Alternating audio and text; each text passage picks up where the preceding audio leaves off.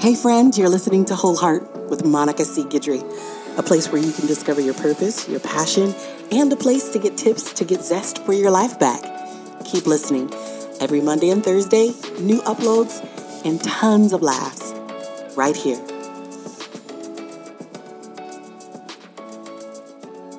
Hey friends, welcome to Whole Heart. This is Monica C. Guidry, and if you are tuning in for the first time, well, this is my first show ever.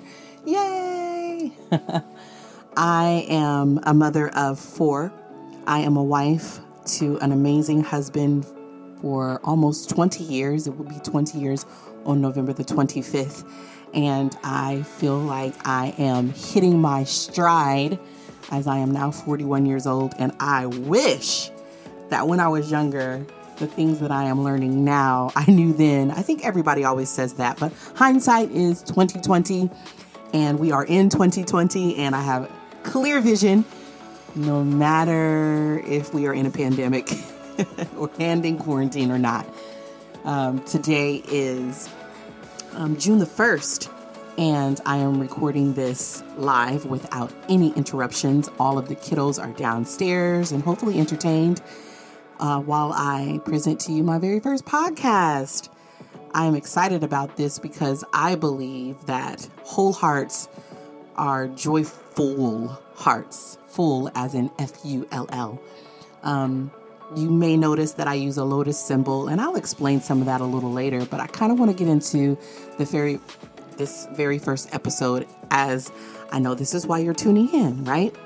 So, quarantine 2020, COVID-19. I want to start out to say that I know that this is a very serious matter. Lots of people have lost their lives already, and my heart mourns for those who mourn. And I know that this is a very serious matter. While we were in quarantine, for myself, I decided that I was either going to come out a better person or I was going to come out a better person. There just wasn't any other way to go about it. There were a list of things that I said that I wanted to do. I wanted to learn how to play the piano a little better. I wanted to be able to stretch and be a little bit more limber because these muscles are tight. And I wanted to be more spiritually strong. And it was while I was in this quarantine that, like many of you, I was faced with myself. It's when you stop and you have to listen to your own thoughts, things get real. And one of the things that I was faced with dealing with was something that I have been dealing with my whole life, and that is rejection. And I don't know if you're tuning in and you clicked on this because you saw, hey, how did quarantine heal her from rejection? Well, I'm going to tell you exactly how that happened. Wholeness is my whole thing, and I believe that God wants us to be whole people. How do you attain wholeness? Wholeness comes when there aren't any broken pieces, and rejection is a form of brokenness, and rejection is also tied to abandonment. For me, I remember being a young girl, probably 11 or 13 at the max, going and visiting family in Alabama, my mom's side. And there was an aunt there that was particularly fond of my cousin who was staying with us at the time. My cousin was a little fairer in complexion, and I was extremely dark complected and very, very, very skinny. So skinny that I was called sometimes olive oil. If you know who that is, kudos to you. You are just as old as I am. If you don't, well, that just means that you're probably a millennial or younger. Needless to say, I was very, very thin. And at the time of growing up, during that time, being dark complected wasn't something that was necessarily celebrated. But I could tell that she was extremely drawn to my cousin. And as I noticed that, I was also trying my best to get my aunt's attention, love, and affection the same way that I saw that she was giving my cousin. That left a scar on me. I didn't know at the time that that's what had happened, but what what took place later in life led me to discover and unearth that was one of the reasons and one of the things that led to me trying to get people's approval and to like me. Another incident that I can remember when I was younger was my father had a friend, a really close friend. And now all of these people, they didn't mean me any wrong on purpose. I just want to throw that disclaimer out there. But I remember him saying to my father, I have an older sister who is also fair skinned, has had long, beautiful hair. And I remember he would say, you need to watch out for that one because all the boys are going to be on her. And, Monica, she'll probably come into her own. I remember him saying that, as a side conversation. And I'm sure I'm taking some of the words out of context, but it was basically like that. And that planted a seed. So here I am as an adult and growing up and trying to get and win the love of people. And while in the process of getting the love of people, and rightfully so, people have always kind of been drawn to me. I've always kind of been a people person. I love people naturally. That's just something that is natural. I've always been very good with friends and meeting new people and just not meeting any strangers. Matter of fact, I coined a phrase that says, I don't meet strangers. I only meet potential friends. And that is the truth. So all of that is my authentic self. But there is a deeper part of me that when I feel that someone may not like me, I go over the top and overcompensate to try to win their love and affection and attention. And if I feel like that someone doesn't like me, it takes me to a place of sinking within, or thinking that I'm not worthy enough, or thinking that I'm not good enough, or what I will do is build up a wall so high that people can't get in so they can't hurt me. It was a defense mechanism. Or I would only show so many layers of myself and then give them just enough, because if I give them too much, I was fearful that I would lose them as a friend, or they would abandon me as a friend, or look at me completely different. Those are the extremes of rejection and abandonment. So here I am in quarantine, and everybody is super busy during quarantine. I know that sounds kind of like an oxymoron because we have all of this time because everyone's sitting still.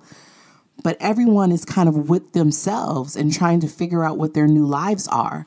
So here I am expecting certain things and in tears sometimes because I'm feeling as if I'm being locked out of people's lives. And I had to think to myself, okay, there's something wrong with this. This is not healthy. And so I asked God, I said, Father, reveal what's wrong and why I'm feeling this way. And sure enough, it was me being rejected. It was a place within myself that was wounded and broken. And I knew that I wanted to be healed. And I knew that God wanted to heal me. So I said, Father, can you please heal me from rejection? And I wish that boom, instantly it happened, but it didn't. It literally was a surgical process that I went through this entire time of asking God to reveal certain things, like those situations that I was explaining to you guys. He took me back to those times when I was younger and those conversations, and I had to replay them in my mind and forgive those people for what they did unknowingly to me. And while at the same time allowing him to not repair what was broken, but to restore what was, or to restore what was broken, but make me new. And so every day I would wake up early in the morning and would just pray that God would heal me from rejection and heal me from abandonment. And I began to write. I began to write and I began to journal. And in the journaling, I began to just flow, just words begin to flow out of me, songs and prayers and hymns and different things of just how I was feeling. And it was so therapeutic that I went back and read over these pages, and it was just like God was speaking to me and telling me that this whole time he's wanted me to be whole and healed from this, that where he was taking me, I could no longer hold on to those things. It wasn't something that would be purposeful for me. And so because of that, he revealed to me some other things of why he needed me to see that it was an area of my life that was broken. And I don't know if you're listening and you're saying to yourself, well, I don't relate to that. Or if you do relate to that, it's okay to feel what you're feeling, first of all. You want to feel what you're feeling so that God can reveal it, so that he can heal it. And that's one of my favorite sayings, Lord, reveal it so that you can heal it. I don't want to walk around bandaged anymore. I don't want to walk around with a temporary staple or a stitch and it come off prematurely, and then I'm left wounded in this gaping wound exposed. I want it to be completely gone. I want it to be completely free. And I'm going to tell you, I am free from rejection. Quarantine freed me from rejection because I had to deal with myself. I had to deal with these inner demons, these inner torments, these inner things that I would like to say, well, I'll just throw up a wall and just, if I felt like someone was rejecting me or pushing me out, it was easy for me to build a wall and say, okay, you're not in my life anymore. Boom, it's over. But that's not healing. That's masking. That's not healing. That's literally putting up or sweeping things under the rug. It's not healing you. So you can scoop people out of your life, or you can build up a wall and all of that stuff, but it's not healing. What healing is saying, okay, I feel that, but it's okay. And I feel completely okay with the fact that people are living their lives and doing what they're doing, and we're all in this together, that people are not having to be at my beck and call all the time. And I don't have to put on or perform for anyone. I am okay being who I am, authentic, emotional, and super deep sometimes. And that is okay. And if you like it, that's fine. If you don't, that's fine too. We are okay being who God has called us to be.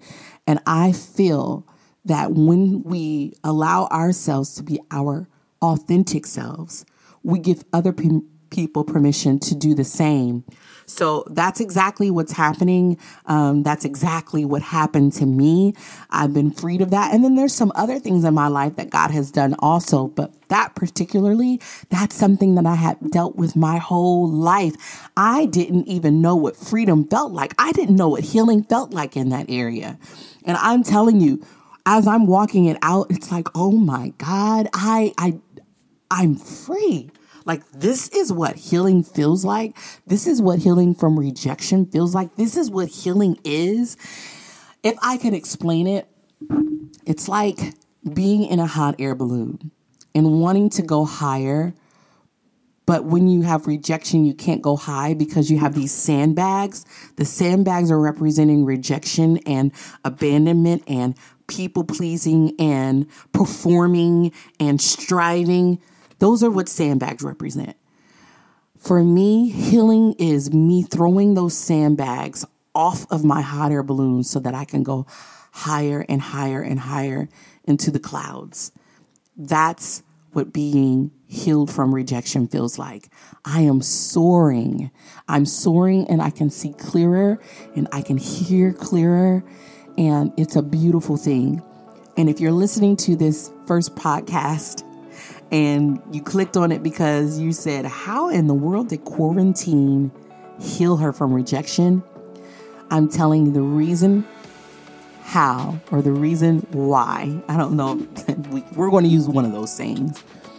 It is because I stopped. I had to stop long enough to see that there was something broken. And I want you to think about that. Pause long enough to see the blind spots, to see what places are broken so that God can heal you. And that's what happened. I had to pause. I wasn't going somewhere Monday, Tuesday, Wednesday, Thursday, Friday, Saturday, and Sunday. I didn't have to rush my son anywhere. I didn't have to make sure that my husband was off to work because he had to work from home. I had to sit with myself and my thoughts and my feelings and deal with the fact that I was broken. And now, I'm free and I'm healed. And I'm whole in that area. Am I whole complete? I'm working on it, but I can tell you this, because I'm free in this area, I am able to soar higher to other areas that I couldn't before because I had these sandbags holding me back. So thank you for tuning in. Again, if this was your first time listening to Whole Heart, welcome to the community. I'm so glad you're here. There's going to be more shows and more episodes and more interviews. This very first one, I kind of wanted to introduce myself. And I'm so grateful that you tuned in and you listened. And I promise you, there's going to be so much more material and so much more information that's going to help you take back your life, just like I took back this area of my life. And I'm going to give you tips and tools to do that. And I'm going to bring in other resources and other people on this podcast to help you do that too. Because listen, you were created to live a good life and a life full of joy. And that's what you're going to do, one whole heart at a time. Thanks for listening. This is Monica C. Guidry. Until next time, thanks for listening, friends. Bye.